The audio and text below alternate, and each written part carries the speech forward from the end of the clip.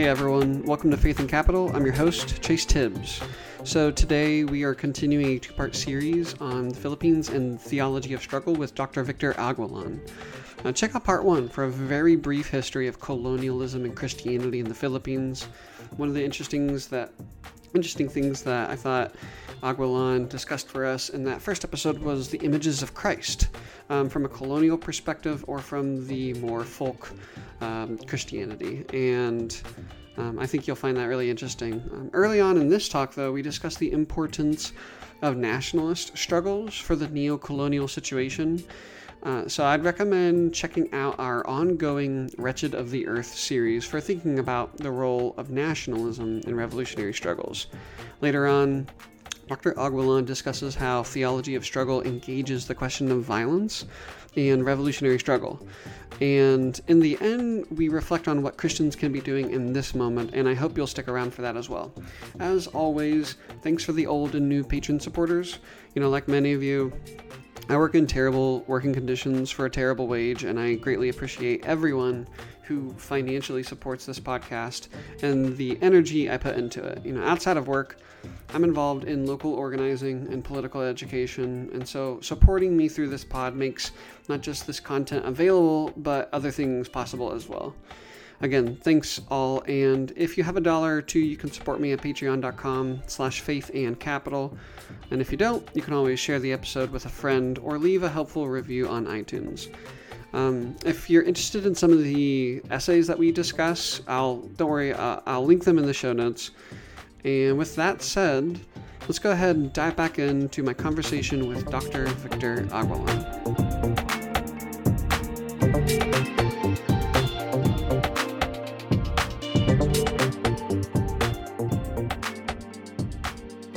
Dr. Aguilan, it's so great to have you back. Folks, if you're just now catching this episode, this is part 2 of a 2-part series on the Philippines and theology of struggle. I have with me Dr. Victor Aguilan. Dr. Aguilan, it's great to see you again. Yes, it's nice to be back, and nice that this may be an opportunity for us to clarify some of the points related to the theology that is uniquely Philippine context, the kind of theology that we do in Philippine context that deals with the struggle for emancipation and resistance against foreign domination.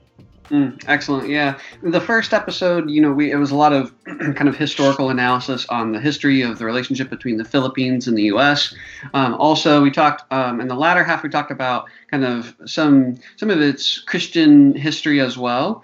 And I learned so much. And it's one thing to know about neocolonialism and colonialism on a broad general, but it's also really important, I think, to know the particularities, especially something about like the relationship.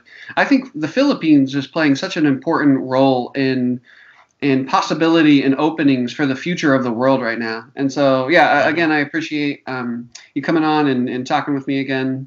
And the first episode, we talked a lot, it was very much connected to your essay, The Other Side of Our Heritage, right? A lot of the history. And this episode, we're going to focus on 2 of your other works, the one being Encountering Jesus in the Midst of Struggle, and the other one being Theology of Struggle, a post-colonial critique of Philippine Christianity and society. So, I'm really looking forward to it. Your work, of course, you've mentioned the importance already of historical context for doing theology, and that theology of struggle in particular has been produced in relation to the concrete, material, lived experiences of the masses of Filipinos. Could you kind of just get us rolling here? I'm going to ask you a very big question. I know it's really big, but what is theology of struggle? Theology of struggle is a theology that emerged from the struggle of the Filipino people for emancipation from foreign domination. So it's really emerged from its long history of anti-colonial struggle and resistance to neo-colonialism. And you might include today resistance against the onslaught of globalization. So it emerged from that context. So you might say it's a Christian response.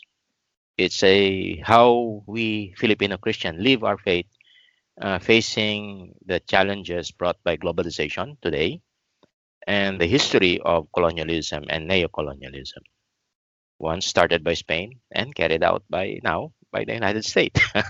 And in a globalized context, it's the advanced capitalist countries.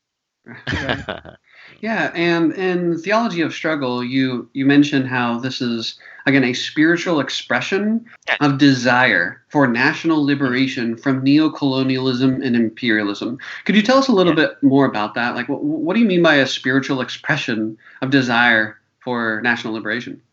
It's a result of when you speak of the theology of struggle, there is that unique the aspect where we acknowledge that Christianity is a foreign religion. Christianity was brought by the colonizer, but historically we appropriated it. There is something in Christianity that you know that provide a certain spirituality that enable us to transcend or see this part of Christianity distinct from the colonizer. So it became no longer a religion of the colonizer, but rather it became part of our culture. We appropriated Christianity as our own, as our own, meaning somehow we appropriated it, and there were elements that speak about our desire for liberation. For the term that we use is ginhawa, that is alleviation from suffering, something that we saw that Christianity can offer, and Christ Himself provide as a model for that struggle against oppression, against injustice, and we appropriated it.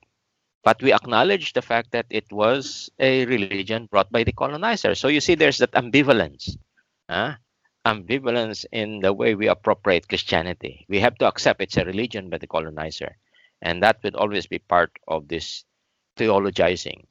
But at the same time, we have learned to bring into this Christianity that we have appropriated our own culture, rediscover our own indigenous culture, rediscover who we are, and use these cultural resources uh, in expressing this spirituality, this faith that we call Christianity. One of the things that I think is interesting is Theology of Struggle is kind of openly anti-colonial, and anti-colonialism is a unique term, I think, in a world of like post-colonialism. Hmm. Do you see that as a?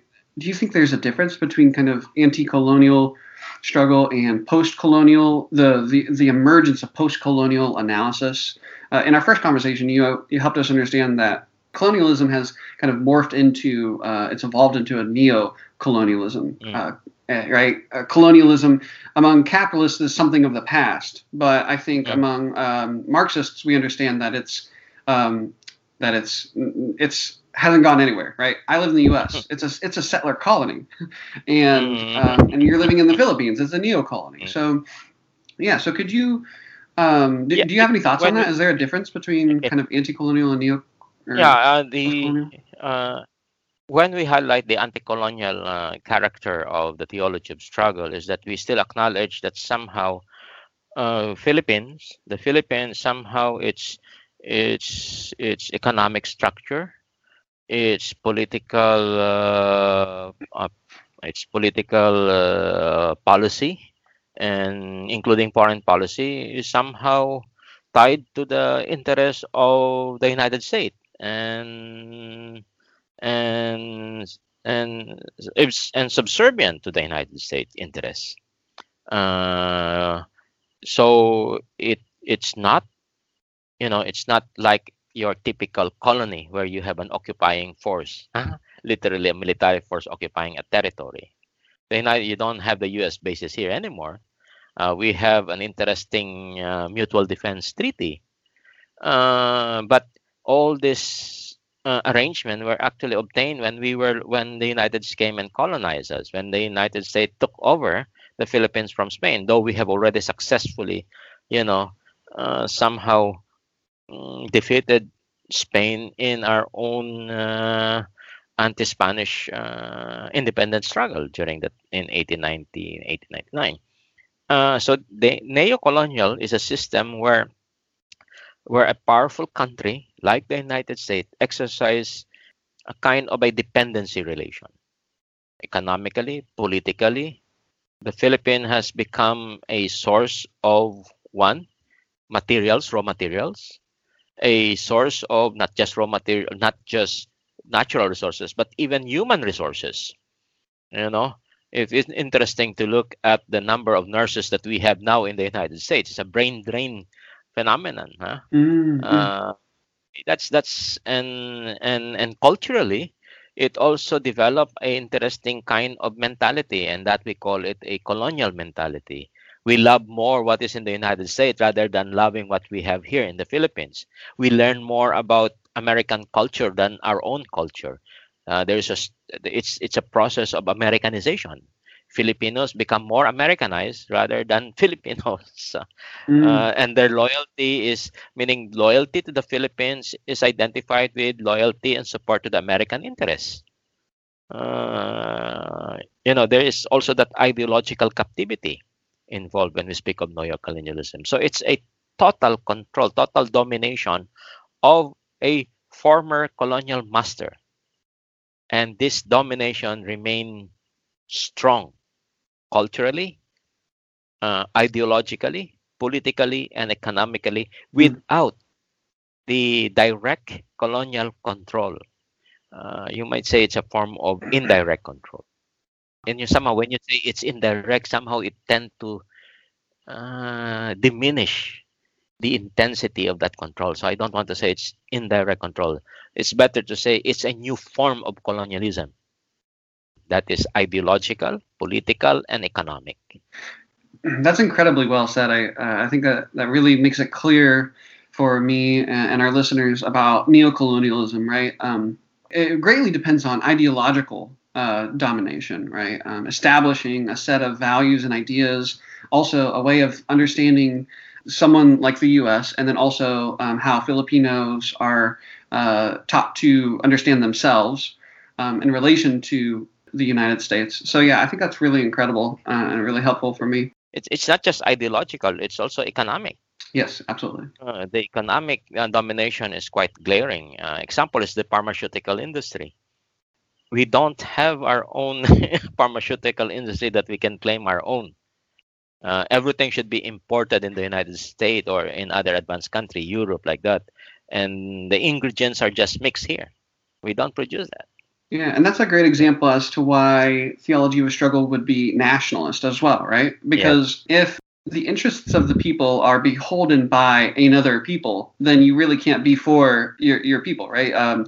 The well-being of the masses of Filipino people will be put at the expense of the profits of U.S. corporations. So could you actually tell us a little bit about that feature as well? The nationalist dynamic of theology of struggle, because I think on one hand, especially Christians, we've been taught to say, well, Christianity and Jesus, it's kind of like for everyone.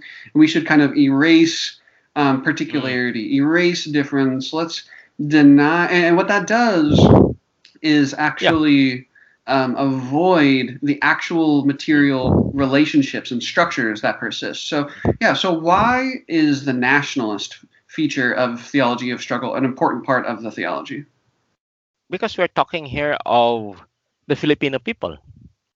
It's a struggle that the Filipino people have been waging for centuries. Okay. And when we speak of the Filipino peoples, we cannot separate it from our sense of national identity. And as I have mentioned, that neocolonialism is the force that dominates, that subjugate our the Filipino people, and continues to subjugate. And the struggle for identity, the struggle as a people, can only be expressed in as part of the struggle to be free from foreign domination. And to be free from foreign domination, one must emphasize one sense of nationality, one sense of nationhood as a political entity. Okay, it's a necessary struggle against. It's a necessary character of an anti-colonial struggle because it's a struggle for self-determination.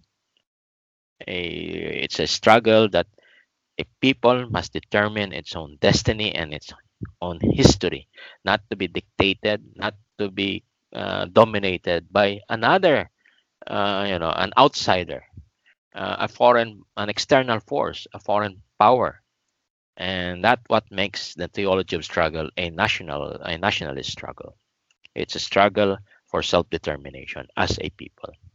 Do you think that there's a difference between different kinds of nationalisms? Say, because there are people in the U.S., right, who are white Christian nationalists, right, and that's kind of Okay. like the nationalism that is spoken of in the U.S. Do you think there's a difference? Yeah, there's a difference. If I remember that somebody has already mentioned that the United States is an ultra nationalist, an imperialist nationalist, Mm, rather than engaging in self determination, they want to determine the destiny of other nations. They want to yes. dictate the destiny of other nations. That's actually an imperialist nationalism. It's not an emancipatory nationalism. There's a difference. One is that is an aggressive. It's a imperial, want to expand and dominate others. That's an ultra nationalist agenda. While our nationalism is emancipatory because we're struggling to attain our own destiny, free from the shackle of foreign domination. So there's a difference because foreign domination is the reason why the Philippines remain poor, the reason why the Philippines remain oppressed, the reason why the Philippines remain always in a disadvantage, even in the era of globalization. Okay, how come that more than 70%, some say 90% of the population remain what impoverished or struggling to realize their dreams? Huh? Mm, mhm. Okay. And the obstacle is actually you know, neocolonialism Yeah. today manifested in globalization. In uh, Before the Second World War, it was American imperialism. Mm. That's really helpful.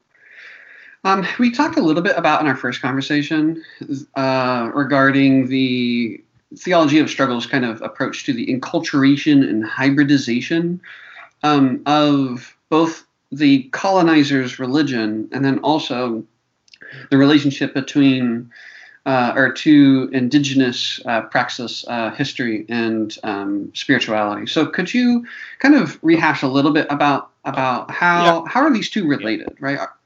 Okay. The theology of struggle, it's anti-colonial. Huh? Okay, it's part of the continuing struggle of the Filipino people to be free from foreign domination. Okay, so part of that struggle, as I've mentioned, it acknowledged that Christianity is a foreign religion. However, it also realized that it must become truly Filipino. Okay, it must become truly Filipino, and the process of becoming truly Filipino Christianity, meaning it must be truly Filipino Christianity, it must shed off or it must somehow be able to integrate, be rooted in Philippine culture. Why? Because the colonizer have damaged the Philippine culture. They have turned our culture upside down. They have turned our culture into a culture that is submissive and that should Filipino culture, this indigenous culture, the missionary said it's the work of the devil.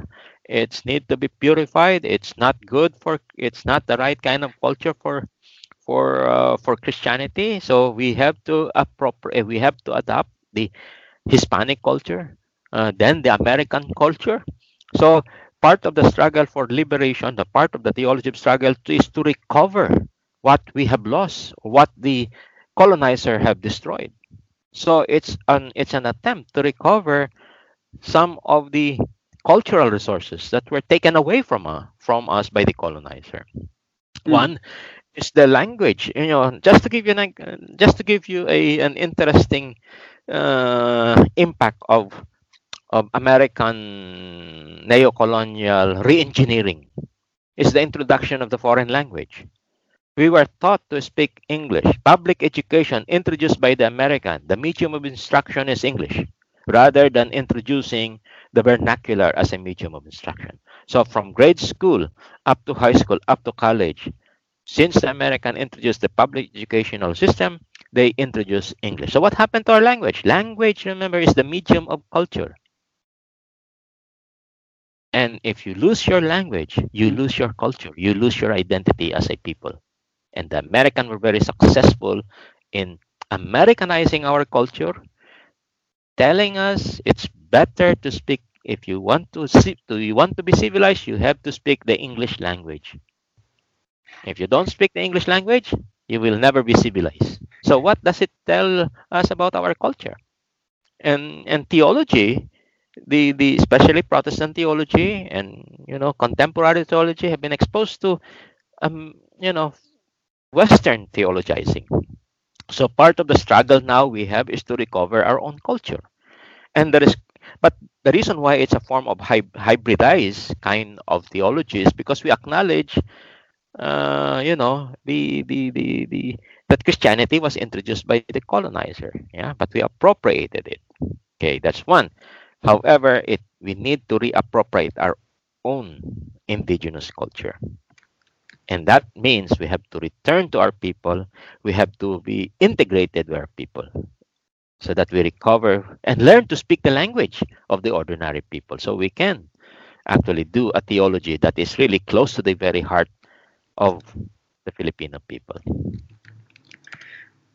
When I think about the language of like hybridization, on one hand, all Christianity is hybridized, correct? Like Yes, from its emergence, yes. we had pagan religion, and Judaism. Those are at the foundations of this emerging, eventually what becomes like an early Christianity, right? And so on one hand, it's important for especially like U.S. and European Christians to understand that even my own tradition. I grew up evangelical. It's like a third wave evangelicalism which emerges in the 70s and 80s in the U.S. That is a hybridized Christianity. Right? There's no like pure Christianity out there. But one thing that I think I find really helpful to talk about in terms of like hybridization is that you're emphasizing this relationship to indigenous roots. And on one hand, I think when some folks hear, because of colonialism, when people hear the language of indigeneity or indigenous kind of praxis, communal relations, spirituality, they think it's like a return to something in the past.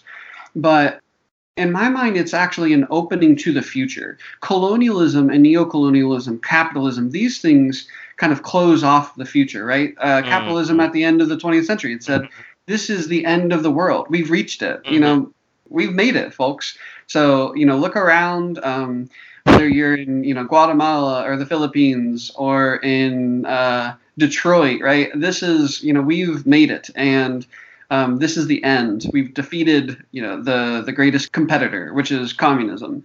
So why should Christianity in the Philippines really engage indigenous roots? And do you think it's like a return to something in the past, or do you think it's actually an opening to the future? How so? When we speak of indigenization, it's a process, huh? It's so that we can actually go back to our people, because Christianity, you might say the official Christianity, the high Christianity, you might say, is totally separated from the folk Christianity. These are the form of Christianity that has mixed with the indigenous religious belief and some Christian belief. It's a result of a kind of a syncretistic belief, and somehow this kind of Christianity is looked down upon by the more sophisticated Christian, the more westernized Christian, Mm. the more colonized Christian. Okay. Uh, One, they don't speak the kind of language that these folk Christian speak. Okay, so there's that hierarchy and there's that gap. And third, it's not an official kind. They don't adhere to the official doctrine, the official teaching. And when we speak of the official teaching, official this doctrine, that for the Catholic, that comes from Vatican. For the Protestant, that comes from the missionaries who introduced Christianity, or from the seminary where you are, especially, or from the Western theologians that theologians read in the seminary, like Barth, like Sure. Karl Yeah. Barth, Paul Tillich. We Yeah. know more about Western theologians than our own theologians in the Philippines. Mm-hmm, Okay, mm-hmm. so so so you now have this gap, and we speak a language which the ordinary Filipinos, the ordinary Filipino Christian don't actually speak, meaning the academic English language, the language used by theologians. Uh, so the indigenization process is actually going. It's not really returning to the past in the sense of trying to find a pure form of of of culture free from foreign domination. No, it's returning to the past and learning how our people struggle against foreign domination. It's learning the struggle that they have experienced and how this struggle continues even today, so that we can now use the experience as part of our theologizing. Wonderful, wonderful. That's really helpful. So another interesting part of theology of struggle is that it rejects being associated with kind of this charity and paternalistic approach to the Yes, masses, right? You mentioned, did you say like 90 some plus percent are kind of like working poor? yes. So It depends who's actually showing the statistics. exactly, yeah, yeah, yeah. Like in the U.S., in the United States, sometimes, they sometimes they change the number of poor people if they change the number of the so-called poverty line. yeah, exactly. It's actually an incredible. It's a pretty insidious tool that politicians use to win kind of public support. If they can just, they're like, "Hey, poverty's down," or this, unemployment is down. But when really like their measurements are absolutely absurd. Anyways, yeah, could you tell us a little bit about how theology of struggle is against kind of forms of charity and paternalism, and it offers what's its alternative that it offers? Okay, as I mentioned, the theology of struggle is not just trying to recover its culture, but it also, you know, it's going back to the people, people, the ordinary masses who are struggling daily just to earn a living, to deal with their everyday struggle, of course.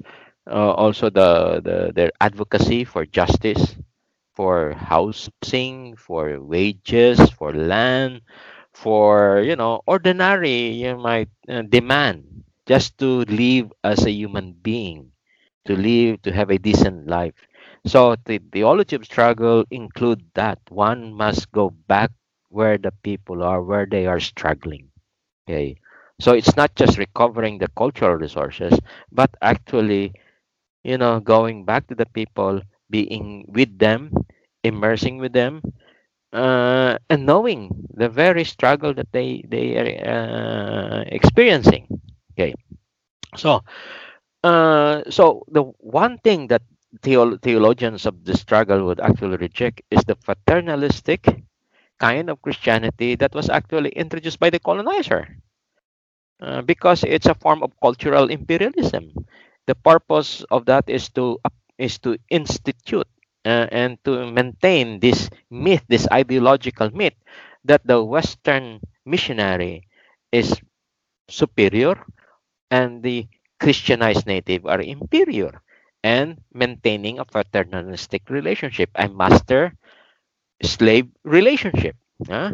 Okay, that the missionary is a dispenser of goods or grace or favor, while the converted native are just recipient of that grace and and that perpetuate this dominating relationship, and that and if we allow that to continue, and that kind of spirituality is a colonial spirituality rather than a spirituality that is liberating and anti-colonial. Okay, so paternalistic Christianity to me is a colonial Christianity. It's a kind of Christianity that perpetuate a you know a power an imbalanced power relation and continue to treat the so-called inferior group of people as recipient of their grace, gift, support, and tokens. Yeah, and do you see kind of that paternalistic colonial relationship being internalized and then actually implemented in Filipino communities as well? Right, so maybe it's not just, on one hand it is Yeah, between. it's part of the mimicking, because eventually people wants to imitate the colonizer. So you now develop a series of hierarchy where there's name some Filipinos who may appear to be like that of the American, like that of the a superior white man. Okay, and he would now become a conduit, also appear as a conduit dispenser of that favor. Okay, and eventually this cycle would be internalized psychologically, and the inferiority would also be internalized. The desire to be like that of s- you know like the master would be there, but at the same time one would always feel subordinated to the master Hmm. psychological. That's interesting. There's this kind of this greater contradiction, right, between the colonizer and the colonized, and then it's kind of internalized. And I hear you using the language of being mimicked on a micro level in Christian communities. To give you an example, an interesting phenomenon that is actually taking place. Are you familiar with the praise and worship? Yeah, I grew up Praise and evangelical. worship, Oh the yeah, gospel. The yes, yes. gospel. No, it's becoming popular in the Philippines, but not in the vernacular. Not in the vernacular, meaning not in the Filipino, Cebuano languages, but rather Mm, in the English language. They have to really mimic the songs, the music sung yeah. by so-called praise and worship group in the US or in Australia. And as long if they can exactly mimic them, they're more, they're they are given more recognition than those who try to indigenize the liturgy using local melodies and the vernacular. Yeah, and there's a ton of money behind that. That's all kind of produced by right-wing evangelical groups, and it really is a serious kind of contradiction that I think Christians, radical and revolutionary Christians, have to take seriously. Is the money behind even something like the music industry, where if someone turns on a radio, they are very very much likely to come across certain kinds of Christian music, which teach certain kinds of Christianity. Not just beliefs about God, but I think as this whole conversation is revealing beliefs about ourselves and people in certain in particular contexts. So I think you're absolutely right. And so the alternative, pushing against charity and paternalistic relationships, theology of struggle suggests communities and praxis Yeah. of participation and self-emancipation. Yes. Yeah. If when you go back to the people, this theologian is not going to lead the people. I think that's the. I think we already, as I've mentioned, the missionary always believe that they can dictate. They're the master, they're superior, while the ordinary folks are inferior, and since that maintain a paternalistic relationship. Now, in the theology of the theology of struggle, we that cannot be. Instead, the theology of struggle would work with the people, and for the people, and with the people, and by the people. Meaning, that the alternative is not something that the theologians offer. It's not something that, but rather it will be constructed by the people who are struggling, and it will be led by the people who are struggling, okay, politically. So the process is that one must join an organized community in order to attain that kind of level of emancipation.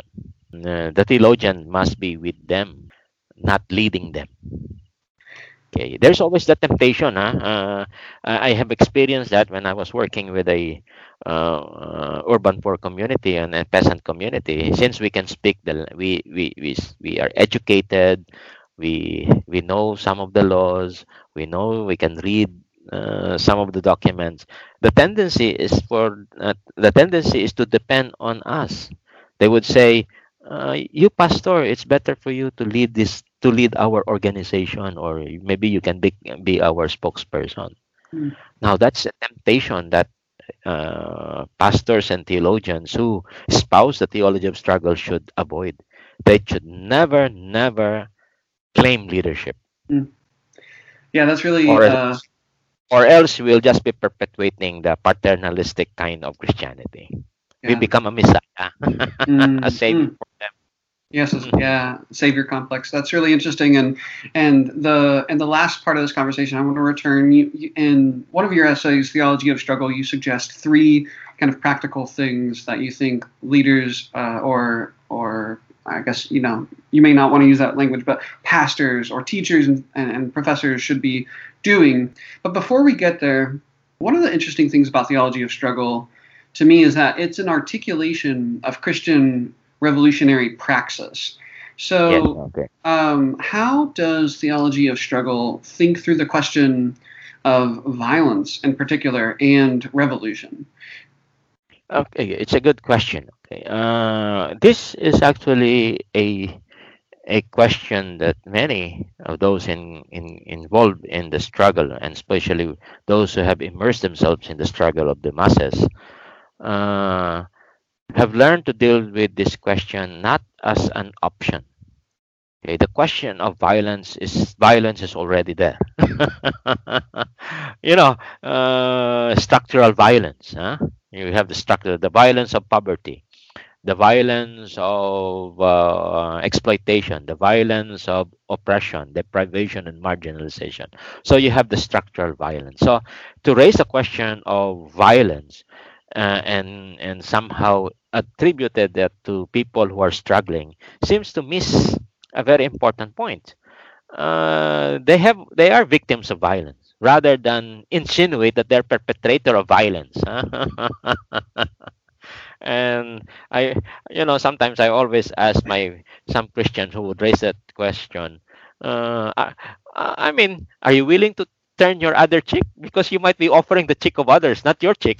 Mm, yeah, yeah, It's, so but okay, but it's still a debate. It's still ongoing. It's a personal debate, and it's a question of how do we deal with the question of violence. And if you ask me, my position is it's always the choice of the people who are struggling. The question of violence is always addressed by the people who are struggling. But I would always answer they're the victims of violence. Now, but you know, what's the right word? Um, but for those Christian, meaning pastors, priests, or theologian in the struggle, who choose to take the cross and face violence at their own risk, meaning without to resorting to violence, again, that's also a personal choice. Okay. mm, In other words, those Christians who choose to face, you know, the violence, okay, structural violence or the violence of the opposing, state violence, especially state violence, uh, and in acknowledging the risk involved. To me, I to me, it's something that one can take inspiration of their commitment and dedication. Okay. Mm-hmm. And as you've kind of alluded, that there's actually conversation, dialogue, and debate amongst kind of the tradition of theology of struggle, correct? On this question and subject. And some folks have raised the fact that, well, you look in the Gospels, Jesus was not, he was not a zealot, right? Yeah, he was not a zealot, yes. But he has members, who were zealots. Absolutely, yeah. I do think there's this interesting kind of play that some folks want to pretend that we can kind of perfectly, again, mimic or kind of repeat whatever Jesus did, and that's kind of the answer or the response of Christians today. But I think one of the things that Theology of Struggle is really pushing is we have to understand our particular context. We have to understand kind of how we are organized, and Theology of Struggle has engaged, and it's been influenced by other social sciences, right? We did an episode on liberation theology of Gustavo Gutierrez, and Gutierrez talks about how liberation theology engages Marxist analysis. It engages social sciences to understand kind of how people got where they are, and then also what must be done to end that particular situation and to realize something way more life-affirming and democratic and participatory.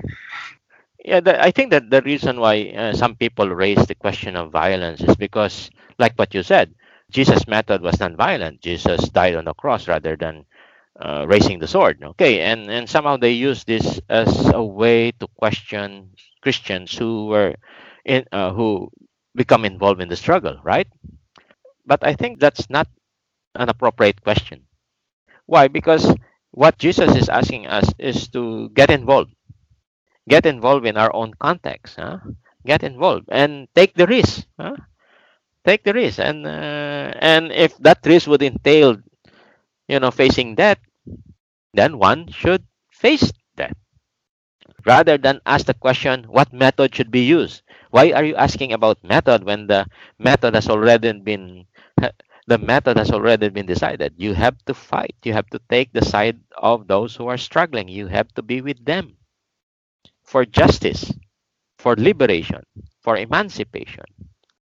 Absolutely. And for me, I think one of the, Marxism as a science, a true kernel of Marxism is revolutionary class struggle. And I'll acknowledge that there are lots of different kinds of Marxisms out there today. There have been ever since Marx and Engels, right? After them, right? There was, lots of line struggle and debate. But if this particular form of social science helps us understand that to end colonialism, to end capitalism, that revolutionary struggle is necessary, then I think Christians should really engage. Okay, so how do we think through this question? And I think it's encouraging to say, at least Theology of Struggle, it's not telling that this is the only way that the masses should be struggling, right? But it's saying that we are not against. We support those who are willing to put their lives on the line for the self-emancipation.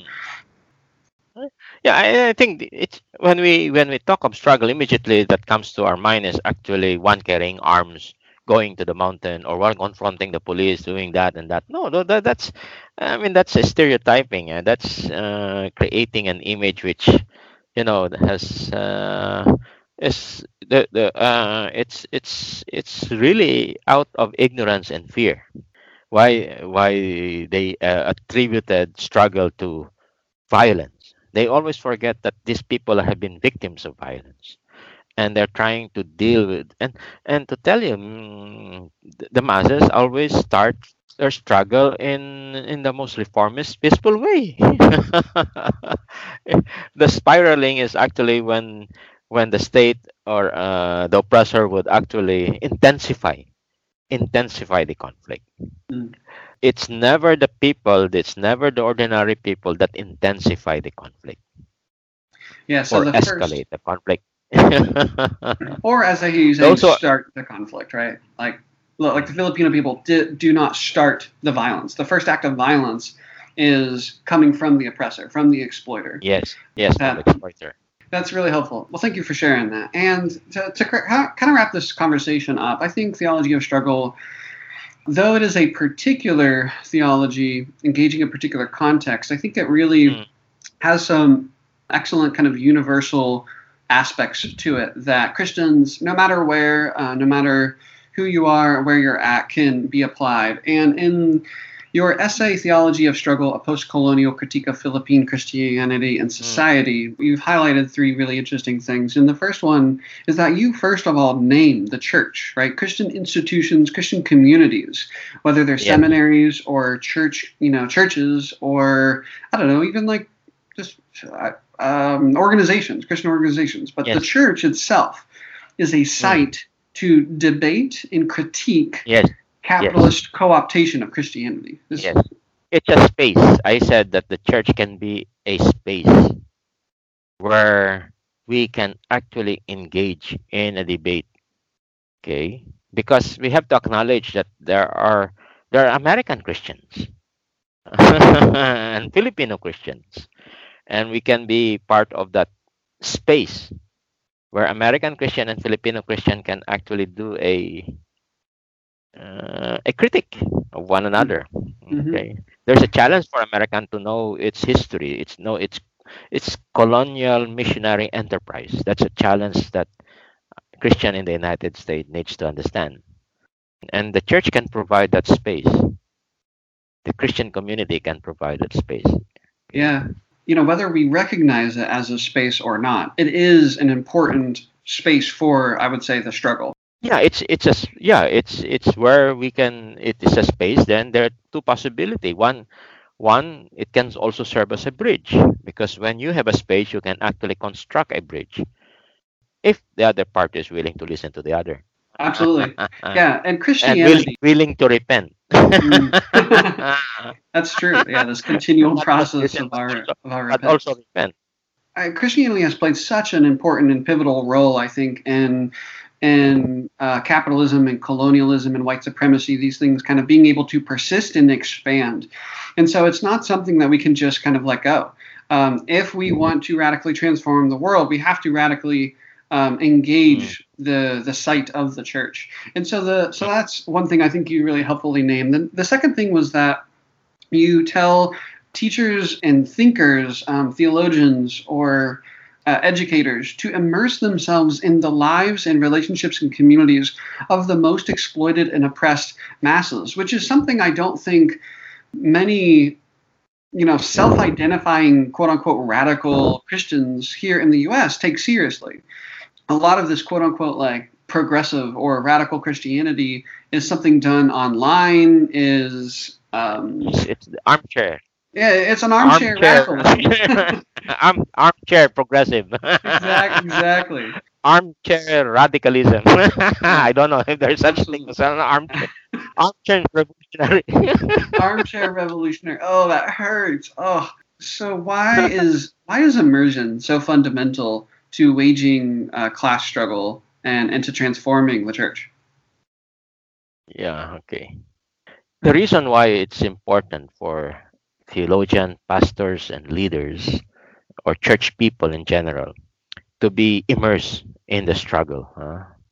To be immersed in the struggle is because one would concretely experience and see the conflict.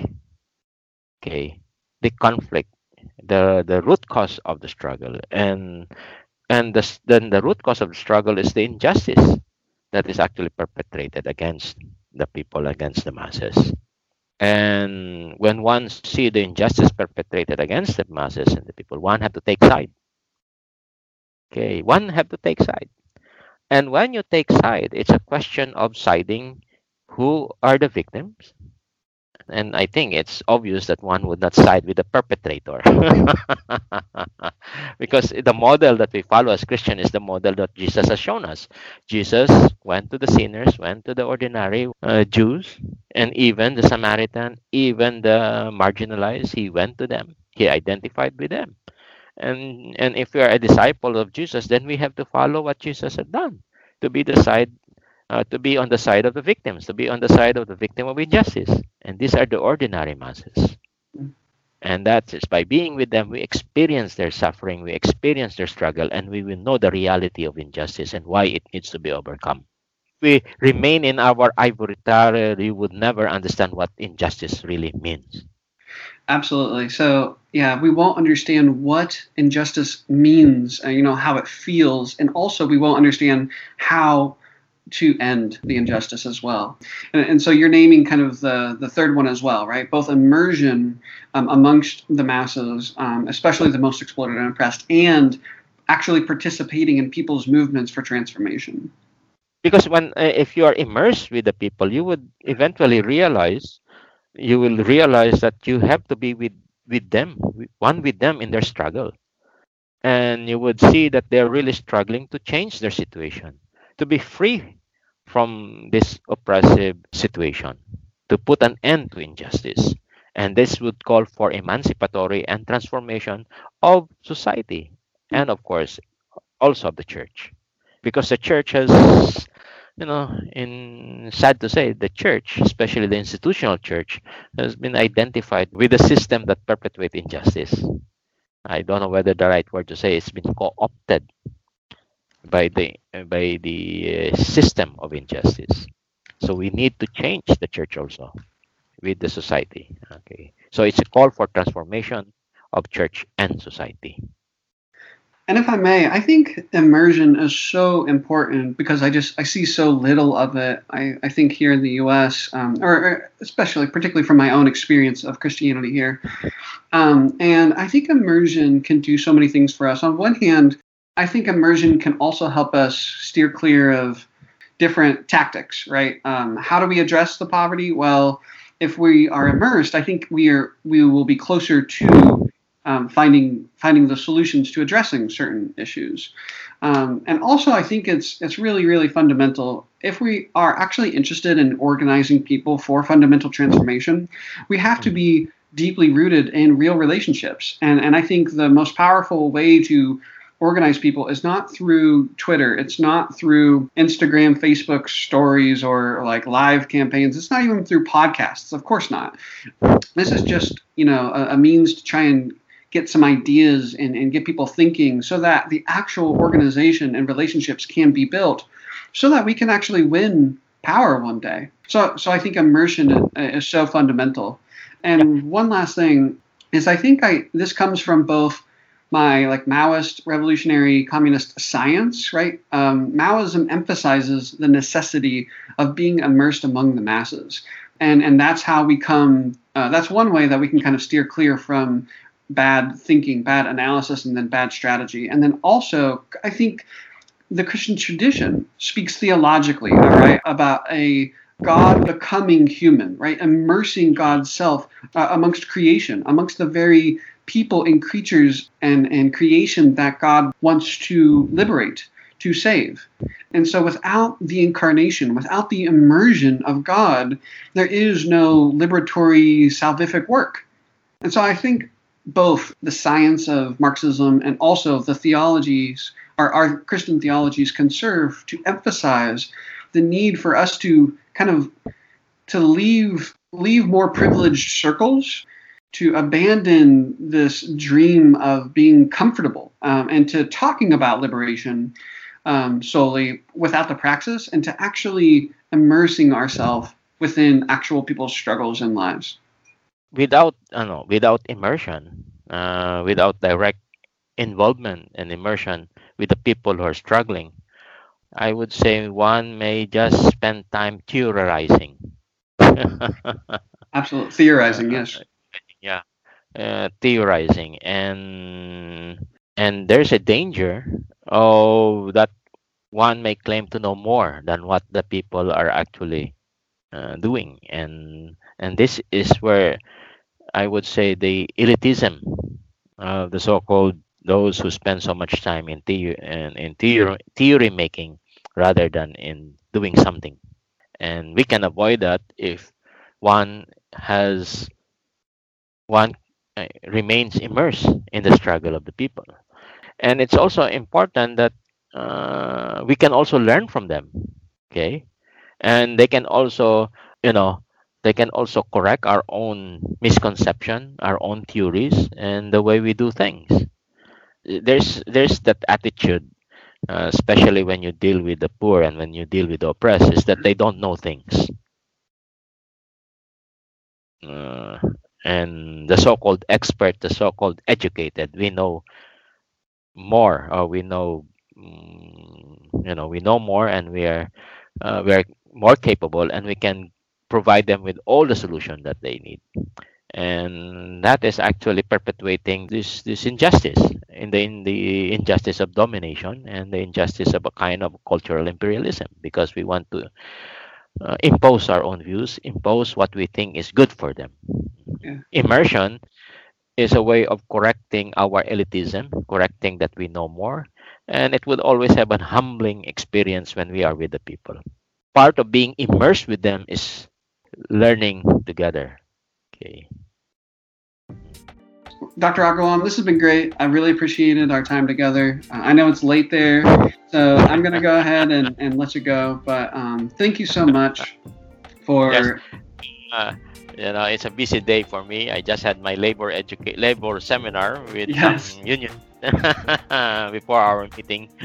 Yes, really appreciate you. Again, this is part 2 of a 2-part series. If you haven't checked out the first episode, please do. I will link in the show notes several of Dr. Aguilan's writings. And again, thank you so much for your work, your witness, and your participation in the struggle. Yes, thank you, and let's continue the conversation. We will. There's definitely so much more we can talk about, and I'd love to have you on again sometime. This has been great. Thank you.